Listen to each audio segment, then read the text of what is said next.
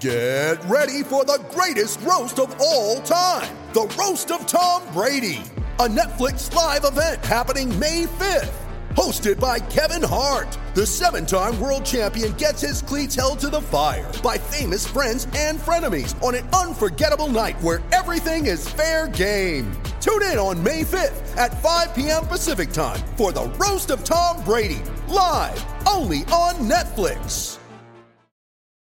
When you need mealtime inspiration, it's worth shopping Kroger, where you'll find over 30,000 mouth-watering choices that excite your inner foodie. And no matter what tasty choice you make, you'll enjoy our everyday low prices, plus extra ways to save, like digital coupons worth over $600 each week. You can also save up to $1 off per gallon at the pump with fuel points. More savings and more inspiring flavors make shopping Kroger worth it every time. Kroger, fresh for everyone. Fuel restrictions apply. From NJ.com, this is Talk is Cheap, a New York Giants podcast. We're talking Big Blue football all year round. Welcome on in, Giants fans, to episode 162 of the Talk is Cheap podcast right here on NJ.com. As always, I'm Matt Lombardo, joined by my friend and colleague Ryan Dunleavy, as the Giants turn the page from what was arguably the most difficult stretch of their season, the 2 games against the Vikings and Patriots on a short week back-to-back. And now you're looking at an opportunity, Ryan, with the Arizona Cardinals led by Kyler Murray coming to town on Sunday and a trip out to Detroit against a very beatable Lions team over the next 2 games, where we're going to find out a lot about this Giants team in a division that suddenly isn't running away from anybody right now. Yeah, remember when we said that last year, Matt? Remember it was like, oh, is this the worst NFC East of all time? The Giants are still in it at 1-5 or 1-7 or whatever they were, and it was like we were looking up, has a losing record ever won the NFC East? And then the Cowboys and Eagles both got their stuff together and both made the playoffs. Wouldn't be surprised in the least bit if that happens. So if the Giants are going to make a run, strike now. Yeah, it has to happen now. And of course, Arizona's coming off a pretty impressive win over a surprisingly terrible Atlanta Falcons squad on Sunday. We're going to get into all that, the challenges that Kyler Murray presents, some changes that could be coming not this week, but a couple weeks down the line on defense, and maybe some things that have surprised us over the last couple of weeks as well. But before we get too far into it, some housekeeping to take care of. Of course, if you like what you hear, you do? Yeah, I have a housekeeper. When did that start? My wife, when we had our son, my wife just said it was too much, so we had to get a housekeeper. You finally came around to getting the cleaning service. Yeah, we did. We have one once a month that comes. I wouldn't do once every 2 weeks. It was too much. Yeah, I do the once every 2 week thing, and it started right when our daughter was born. Yeah, Same thing. I figured, you know what, this is going to be a lot. She's working full time. She has the kid now. Correct. Yeah, it was the least a husband could do, basically, I think is. Exactly. Anyway, and you got a clean house. Yes. Yeah, so you've been to my house. It's not super clean, but... Well, I've just probably haven't timed it out to that once a month period. That's it. The same thing would happen if you come to my house on the off weeks from the cleanings. But, of course, if you like what you hear on the show, we'd love if you would subscribe in the Apple Podcast Store. Leave us a 5-star review there. Tell us what you like, what you don't like. If you want to rip us, go ahead. If you want to tell us who you want to have on as guests, that would be great, too. Really helps us grow the show. You can also catch us on iHeartRadio, SoundCloud, Stitcher, Spreaker, and, of course, find us on YouTube, Google Play, and all your favorite podcast platforms. And, of course, follow the show on Twitter at TalkIsCheapNYG. I'm at Matt Lombardo NFL, and Ryan is at RY Dunleavy. Ryan, kind of a mini bye week for the Giants coming off that Thursday game, but my biggest takeaway from that you hope, if you're a Giants fan, carries over to Week 7 against the Cardinals is this defense showed up and showed out for about 3 quarters against the Patriots, and then it just became too insurmountable with a little help on the offensive side of the ball. But I was impressed by the play of the secondary last week, and this front 7 and pass rush is starting to finally find its teeth. The pass rush is the part of the team I'm most surprised about, honestly. I was hard on it before the season. I thought they were going to be worse as a pass rush team than last year when they had the second fewest sacks in the NFL. I basically thought they had the worst pass rush in the NFL. It's been much better than I thought.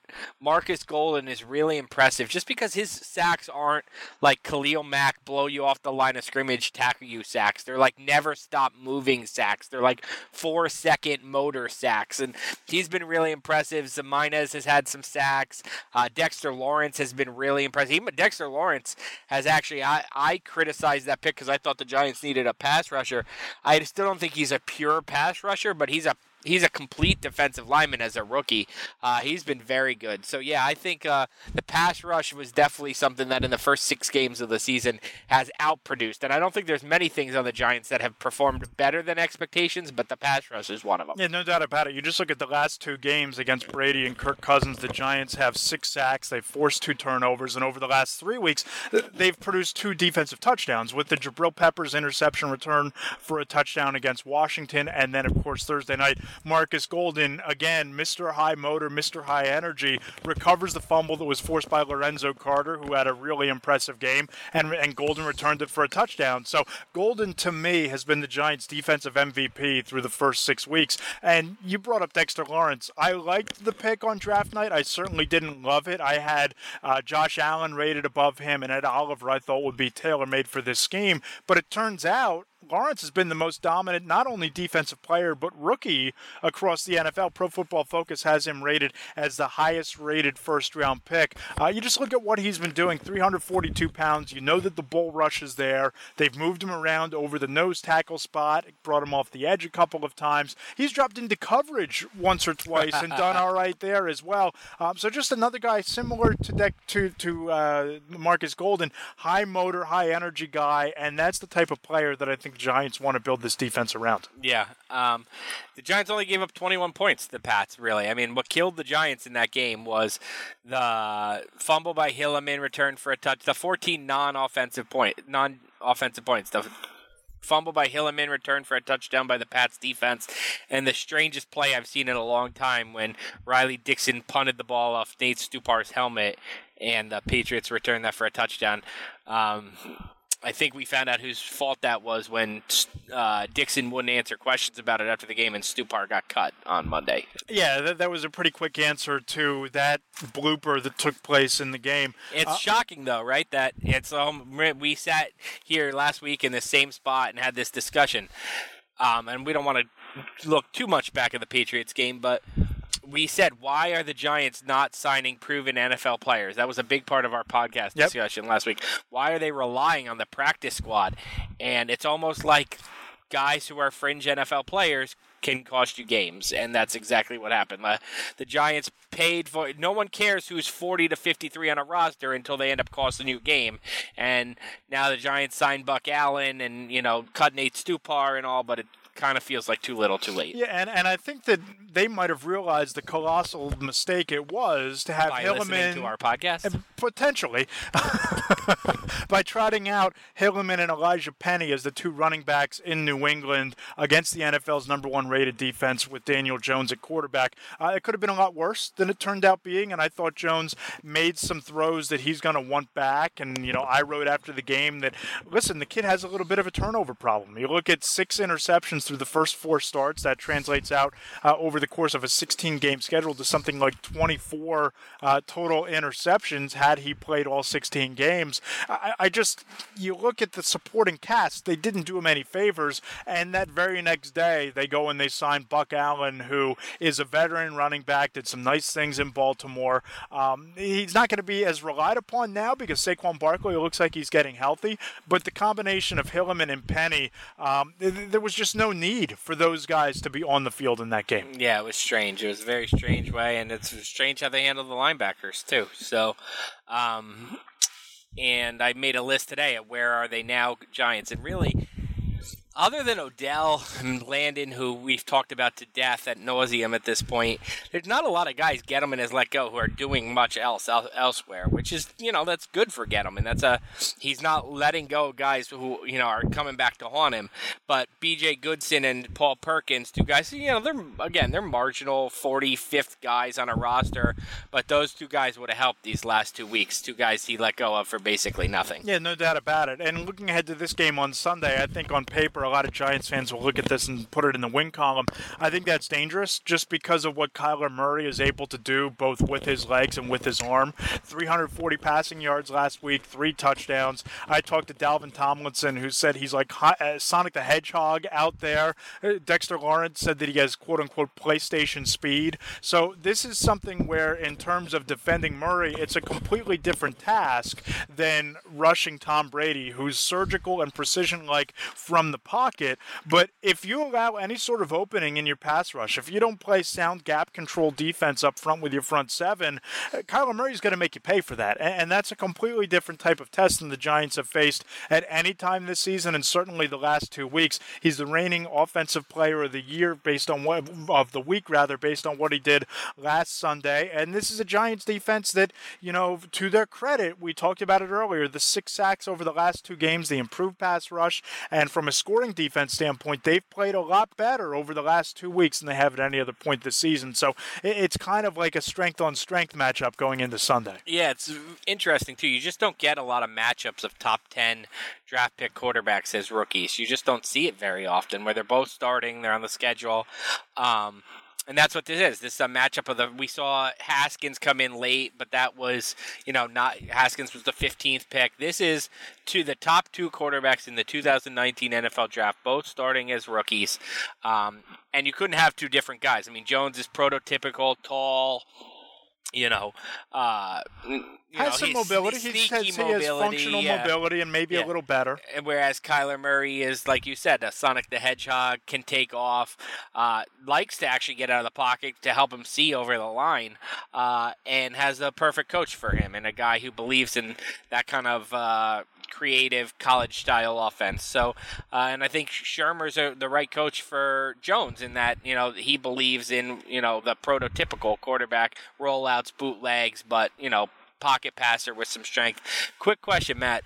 Where does Sonic the Hedgehog rank in your favorite non-sports video games? So if we're taking out Madden, NBA Jam, we're talking, non-sports games. Where is that Sonic video game? I think it's top 2 for me. Wow. Because I had both growing up. I had the PlayStation a little bit later, but I started out with the Nintendo 64. Wow. And Mario Kart for me is probably top of the list. Great game. And then Sonic the Hedgehog is probably a slight bump below that. But then you got to go all the way back to Game Boy with Are you Mario so young World. that you never had a Nintendo? I went for here's how unique my video game upbringing was. My first system ever was Atari. Oh, okay. Because my dad had Pong? Atari, a Pong, Space Invaders, and the basketball game with the little stick figure, 2 stick figures playing one-on-one, and the square basketball. Yeah. So Pong, Frogger, Space Invaders, and basketball on Atari was my introduction to video games because my dad had it. Yeah. I guess after college for him, whenever it came out, he dusted it off when I was of a certain age, and then I had the Game Boy system, which is now the size of my iPhone 11 Pro Max. So, we've come full circle in my handhelds. And then it was... So you never had a Nintendo console? No, I went to N64 and PlayStation. How about you? Where did you start? Duck Hunt was an all-timer, man. I got to tell you, Duck Hunt was an all-time game. With the orange Duck Hunt guns? The Duck Hunt gun, and you pointed it at the screen. I mean, that game was way ahead of its time. With the technology of pointing it at the screen and very, very ahead of its time. Sonic was good. I give it a solid B. But Duck Hunt, I'm an OG kind of guy. And there you go. I have a flip phone in my hand. So, I'm a Duck Hunt I do guy. wonder if the iPhone 11 Max is now bigger than the Game Boys we used to have back in the day. It's got to be pretty close. I wonder what year I'll have an iPhone 11 Max. Probably like 2040. You'll be like my father, who just traded in his iPhone 4 last week, which he's had since, God knows how long the iPhone 4 has been around. Probably. 2010, yeah. So about 2035, you might get the iPhone 11. Probably. When they're handing them out for free. And certainly, looking ahead to Sunday's game, just to get us a little bit back on the rails here, you don't just have to worry about Kyler Murray. You have Larry Fitzgerald as All-timer. one of his favorite targets, all-timer, future Hall of Famer, future first ballot Hall of Famer. Is this the week, Ryan, that we see Larry Fitzgerald against Janoris Jenkins, with Jenkins traveling with him all game, or do the Giants stick with playing Baker on one side and Fitzgerald on the other, which has been their strategy in recent weeks? But if you do that, I have a sneaky suspicion Kingsbury's going to find a way to get Fitzgerald on Baker's side of the field. So how do you think this plays out? No, I think you'll go back to seeing Rabbit travel with the other team's best receiver. That's what he wants to do.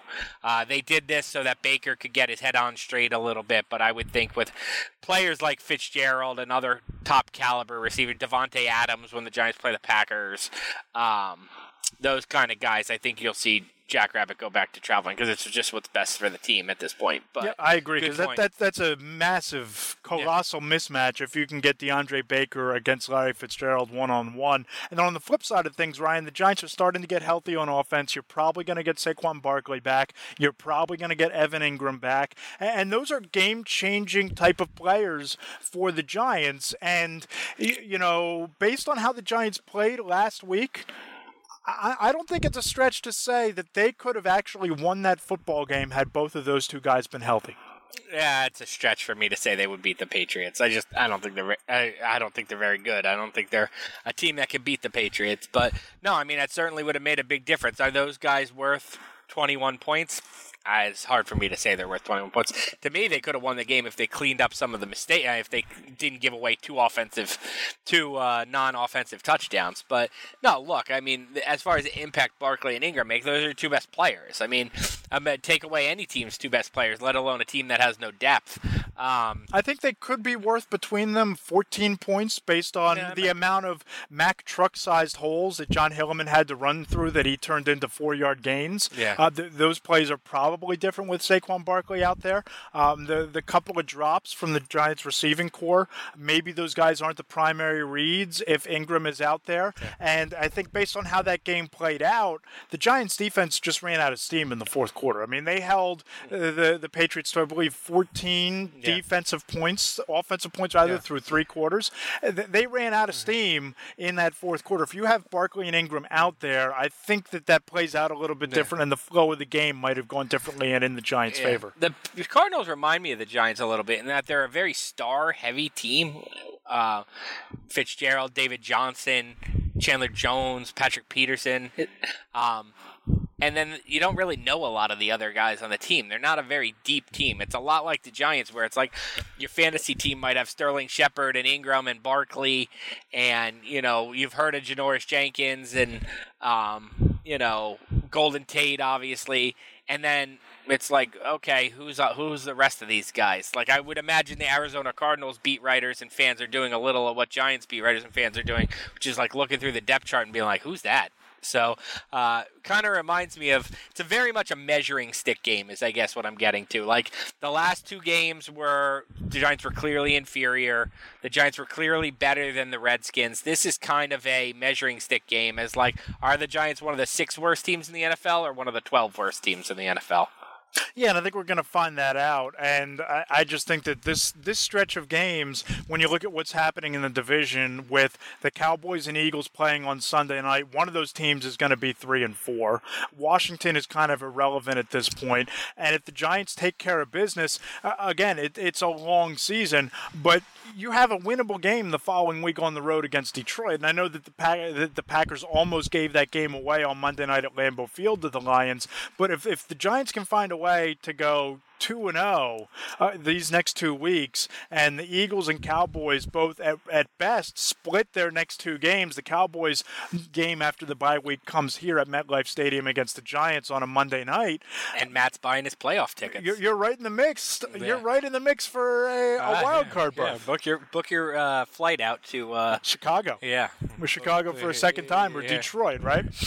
Yeah. So I just think that you're going to find out a lot about this Giants team on Sunday. Monday when they get more of a full complement of weapons around Jones, and you see what this defense is able to do against one of the more multifaceted dual-threat quarterbacks in the league right now. Let's talk about some things going on with the Giants. What did you see out of Golden Tate on Thursday, and what do you expect from him the rest of the way? Yeah, obviously increased his role, and I thought that the catch that he made on that throw by Daniel Jones on the 64-yard touchdown, great catch, but maybe an even better throw by Jones. It was another one of those tight window type of throws, and I think that the one thing that we haven't really touched on is how inept and incompetent officiating across the league has been, and Golden Tate played right into that on Thursday night in that critical pass interference call that wasn't made on the field or after a challenge by Pat Shurmur where he was essentially armbarred by the defensive back. I don't know why they can challenge pass interference, because I don't watch every game, but I don't think I've seen it overturned yet this year. I honestly don't think. They just, no matter how blatant it is, they just stick with the call. Yeah, I did a radio show on Tuesday afternoon, and this was brought up in conversation there, and it's worth getting your opinion on this, Ryan. It's almost as if officials across the league and the head officiating and the head of the replay reviews has taken the position of, we don't want this rule on the books. It was put here because of an overreaction in that NFC Championship game. I had this thought, but because of, we don't want to second guess our refs, we don't want to make them quote unquote look bad, and the byproduct is you make them look 1,000 times worse because you're just not doing your job and you're ruining the product from a fan's perspective. But it's almost as if digging their heels in. You're right, digging your heels in, and if you're not going to enforce the rule now as it is designed, you got to get it off the books because you're ruining the flow of the games. You're affecting the outcome of the game as you did Monday night in that Packers-Lions game, and the play with Golden Tate against the Patriots.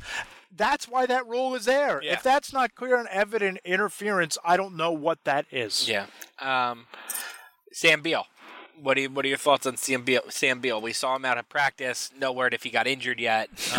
What are your thoughts on Beal, and can he help this team? So I'll break it down. So Beal was on injured reserve, wasn't eligible to practice until Monday. They held him out of practice Monday, so he practiced today for the first time. That means the Giants have 21 days now to decide whether to keep him on IR for the season and shut him down or activate him in time for Week 9 against the Cowboys.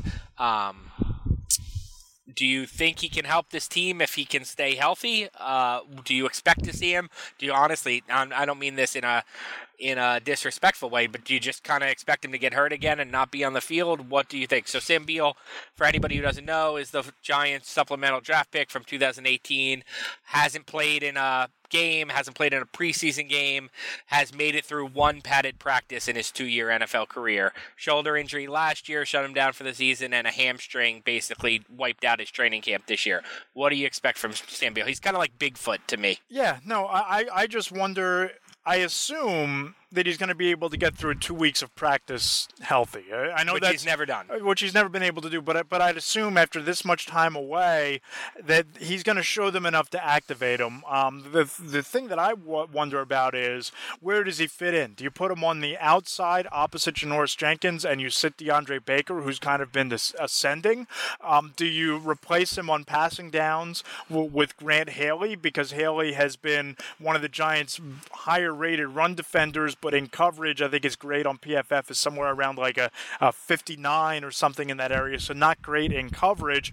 Where does he fit in? And you're going to have to probably release somebody to make room for him on the 53-man roster. Do you release someone like an Antonio Hamilton who contributes on special teams? Do you take away from another position, maybe wide receiver? And who's the odd man out to bring Sam Beal back? But if you have any concerns about him being able to get and stay healthy, is it almost worth redshirting him for the rest of this year to move forward with the roster you have? It's just a complicated situation, in my opinion, because I'm not sure what he gives you that's a clear and present upgrade over Hamilton and Haley, and I don't know whether he's even better suited to play outside, and if he's better to play outside, what happens to DeAndre Baker? So it's pretty convoluted, at least right now, in my opinion. No, I think you nailed it. I think everything you said is true. I don't know how you get Beal, Baker, and Rabbit on the field at the same time, and if you can't do that, you're either wasting wasting a first-round draft pick on the bench, or you're wasting Sam Beal on the bench, which wastes a roster spot. So don't know how you do it unless you do like some sort of weird 3-man rotation, or unless you trade Jackrabbit within 2 weeks. Which I think could happen. And I wrote a story late last week about the type of moves that the Giants could make at the trade deadline if they're sellers. And I think they're going to find out over the next 2 games. Obviously, the trade deadline is October 29th, so they have a week and a half to figure that out. But they're going to find out whether they need to be buyers and sellers based on what they do against Arizona and Detroit and based on what happens at the top of the division around them. But if they're sellers, Ryan, you just look around the league. I think that, there's still a market in Kansas City for a cornerback. There's still a market, I would think, in Philadelphia for a cornerback, but I don't know that you trade within your division, even though there was interest from the Eagles in Janoris Jenkins last year. We'll see if they make that phone call again, having not been able to pry Jalen Ramsey away from the Jaguars. And Baltimore just acquired Marcus Peters. So there are teams around the league that are shopping for cornerbacks. Maybe Jacksonville trading Ramsey as a domino that falls in the Janoris Jenkins sweepstakes. But I think that Janoris Jenkins with guys like Sam Beal and Sam Beal and Corey Ballantyne on the bench is a guy that could be moved. Yeah, that's interesting. Julian Love on the bench, too. Well, I think that's only a matter of time before he gets on the field over Antoine Bethea. I don't know if you've been watching the same games I have, but I have not been impressed by Antoine Bethea at safety next to Jabril Peppers. And if the Giants view Julian Love more as a safety, I think that could start to see him worked in if Bethea's play doesn't get significantly stronger over the next couple weeks. Yeah, that's a possibility. He's one of the rookies who, the Giants rookies have done a nice job the last 2 years. He's one of the guys that, is kind of an enigma so far. He's in the I can't really figure out why he's not playing more. I think he played one defensive snap, maybe. Against the Patriots, and I think that was his first defensive snap. Yeah, Ballantyne too. I think it was the same play, actually. So, very strange. Ballantyne wasn't on the practice field today either, which is strange too. I think that you make a good point on, some of the things that could be coming down the road here. I mean, obviously the Giants were sellers last year at the trade deadline. They're not going to be buyers at the trade deadline. The Giants are giving up draft picks to make a run to acquire somebody. And they don't have the cap space now to be They either buyers. stand pat or they sell. Yes. Correct. And trading Janoris Jenkins also could free up as much $10 to $11 million off the cap. So that would set you up. Red Ellison would be a guy they could trade.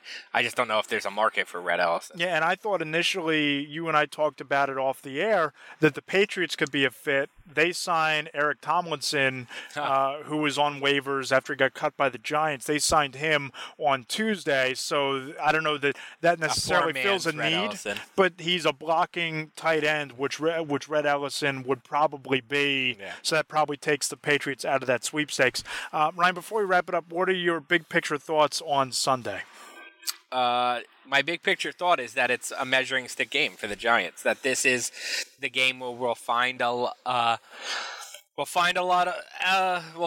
stuff out about the Giants. Are they, to use your term from last week, contenders or pretenders? I think probably pretenders, but that doesn't mean they're not going to win this game. I think they're going to give you, fourth quarter tie game. I don't think they'll blow them out like they blew out the Redskins. I think it'll be a fourth quarter tight game, and whichever rookie quarterback makes more plays in the fourth quarter will win the game. That's kind of what I expect. Similar to the Buccaneers game after the terrible start by the Giants, where that that fourth quarter was a little bit more back and forth. That's good. I could see something like that. I think you're going to see a shootout. I think this is going to be one of these games where defenses aren't going to be able to get off the field. You're going to see Sonic the Hedgehog against Danny Dimes, and you're going to see two different ways about going about your business. And I think that Larry Fitzgerald, whether it's Jenkins or DeAndre Baker, is a matchup nightmare for anybody in the Giants secondary.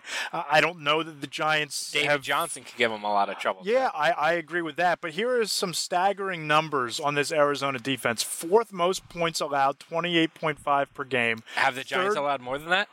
I believe so. We'd have to look into that. Third most passing yards, Giants are fourth, and they're the only team without an interception so far this year. So I think you're going to see a lot of yards through the air. I think you're going to see a lot of points scored, and I could see this really turning into like a 41-37 shootout. Whoever has the ball last, as you alluded to, is probably going to win this football game. And before we get out of here, what's your Ryan, pick? I have the Giants winning 37-31, I think is the score that I gave you for the predictions post. Before we get out of here, one question. I did not give a score for the predictions post yet. I know it angers my colleagues very much that I am always the last to send my score predictions, and now it bothers you and some of the you've taken that mantle from me. Yeah. I used to get reminders from our Jets writers and our Eagles writers every week. Hey, where are your picks? Send your damn picks. I now do them either Tuesday night or Wednesday morning. I can make you a promise. This will be the last week that I'm the last one to send my pick. Bold. That's a bold prediction. I promise you, it'll be the last week. I'll take the Giants. I haven't actually written out my pick yet, but I'll take the Giants, and that's kind of a kiss of death because my record on picking the Giants is not very good. But I think I'm perfect so far this year. That's a nice humble brag. No, I'll take the Giants something like 35-31, something like that. That's my off the top of my head prediction. You said you had something about Twitter questions. Yeah, Twitter question. Brian Gallagher, he's at BGall15, BGal15, I would assume. Is going 5-11 or 6-10 the worst thing the Giants could do this season? I think there's a yes and no component to that. Yes, it's the worst thing in the world because I think that if that happens with Daniel Jones playing 14 games, that means that he will have really struggled as a rookie, and I think that could not necessarily speed up any thought process about Pat Shurmur being fired, but it puts him squarely on the hot seat, and I think there would probably be some coaching changes as fall guys and scapegoats, and I don't think you build a lot of momentum going into next year, and John Mara said, remember back in training camp, that he'll know, and this was Dave Gettleman who said this actually, that he'll know that this team had a successful or failure type of season if he walks out of MetLife Stadium week 17 and feels like they're going in the right direction. 5-11, 6-10 is not the right direction, but it's not the worst thing in the world because if you're 5-10 or 5-11 or 6-10, you're picking in the top 5 of the draft and you're picking in the top 5 of every round, so you can get some more premium young talent to build around Jones. So it's a yes or no answer for me.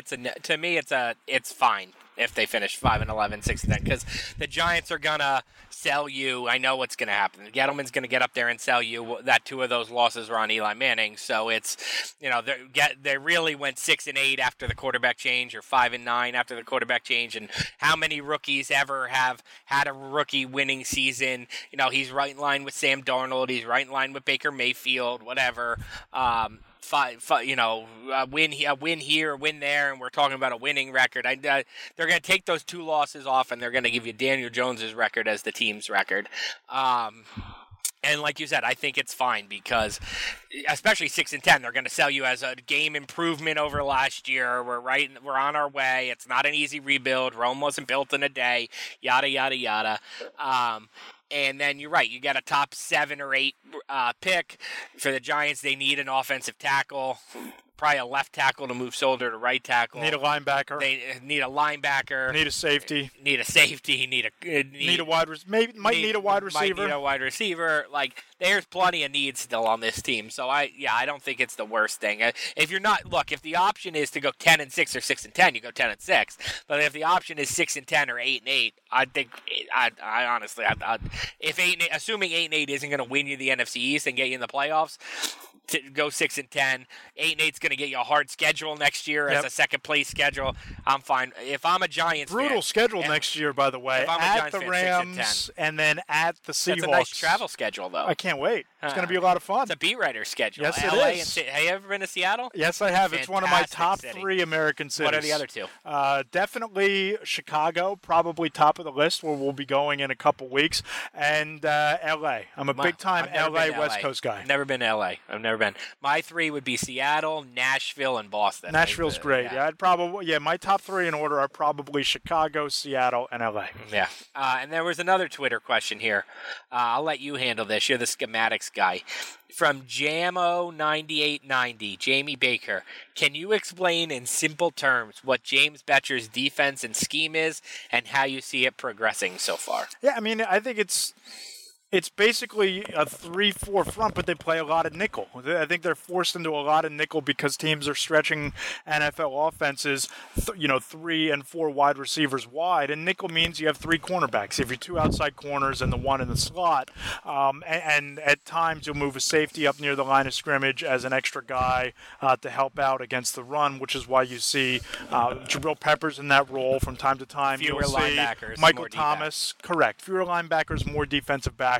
That to me is the simplest way to explain their base scheme. And he wants to play man-to-man press coverage, but he's not really doing it, which I don't know if he's changed his philosophy and hasn't told us, or he doesn't feel like he has the personnel to run his scheme. But ideally, he's a blitz and press kind of guy, and I don't feel like that's exactly what he's done in his year and a half here. I don't know if that's not something Shermer wants or what. I think he just hasn't been confident in his edge rushes or his defensive backs, and we could see that starting to change because I think they've blitzed more over the last couple of weeks, and the pass rush has been much more productive over the last 2 games. We'll see if that continues Sunday and then moving forward. You mentioned the term fall guy, though, 10 minutes ago. James Bettcher could be the fall guy for the Giants if they end up keeping Gettleman and Shermer. And I don't know that would be fair because I don't know that he's had the opportunity to run his real defense. But 2 years for a coordinator is probably the average rate for NFL coordinator right now. I think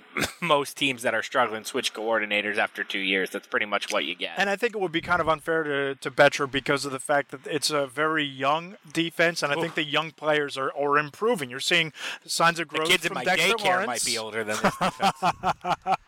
You see Dexter Lawrence taking strides, which we've talked about. Lorenzo Carter has flashed at times. O'Shane Ximenez has really been a blessing in disguise for this team as a 3rd-round pick.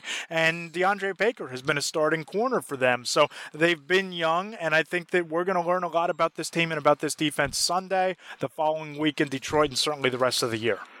Yeah, that's certainly what we're going to find out. And then we head to Detroit next week, and then what's the game after that? Dallas, and then the Jets. So it's really a 4-game stretch that will define the Giants season, not just a 2-game stretch. No doubt about it. Will we be talking playoffs after the Cowboy game, or will we be talking about top 5 picks and a potential 5-11 team? I love that. We will find out then. He's Ryan Dunleavy. I'm Matt Lombardo. Please subscribe to the Talk is Cheap podcast, and we'll talk to you next week right here on NJ.com.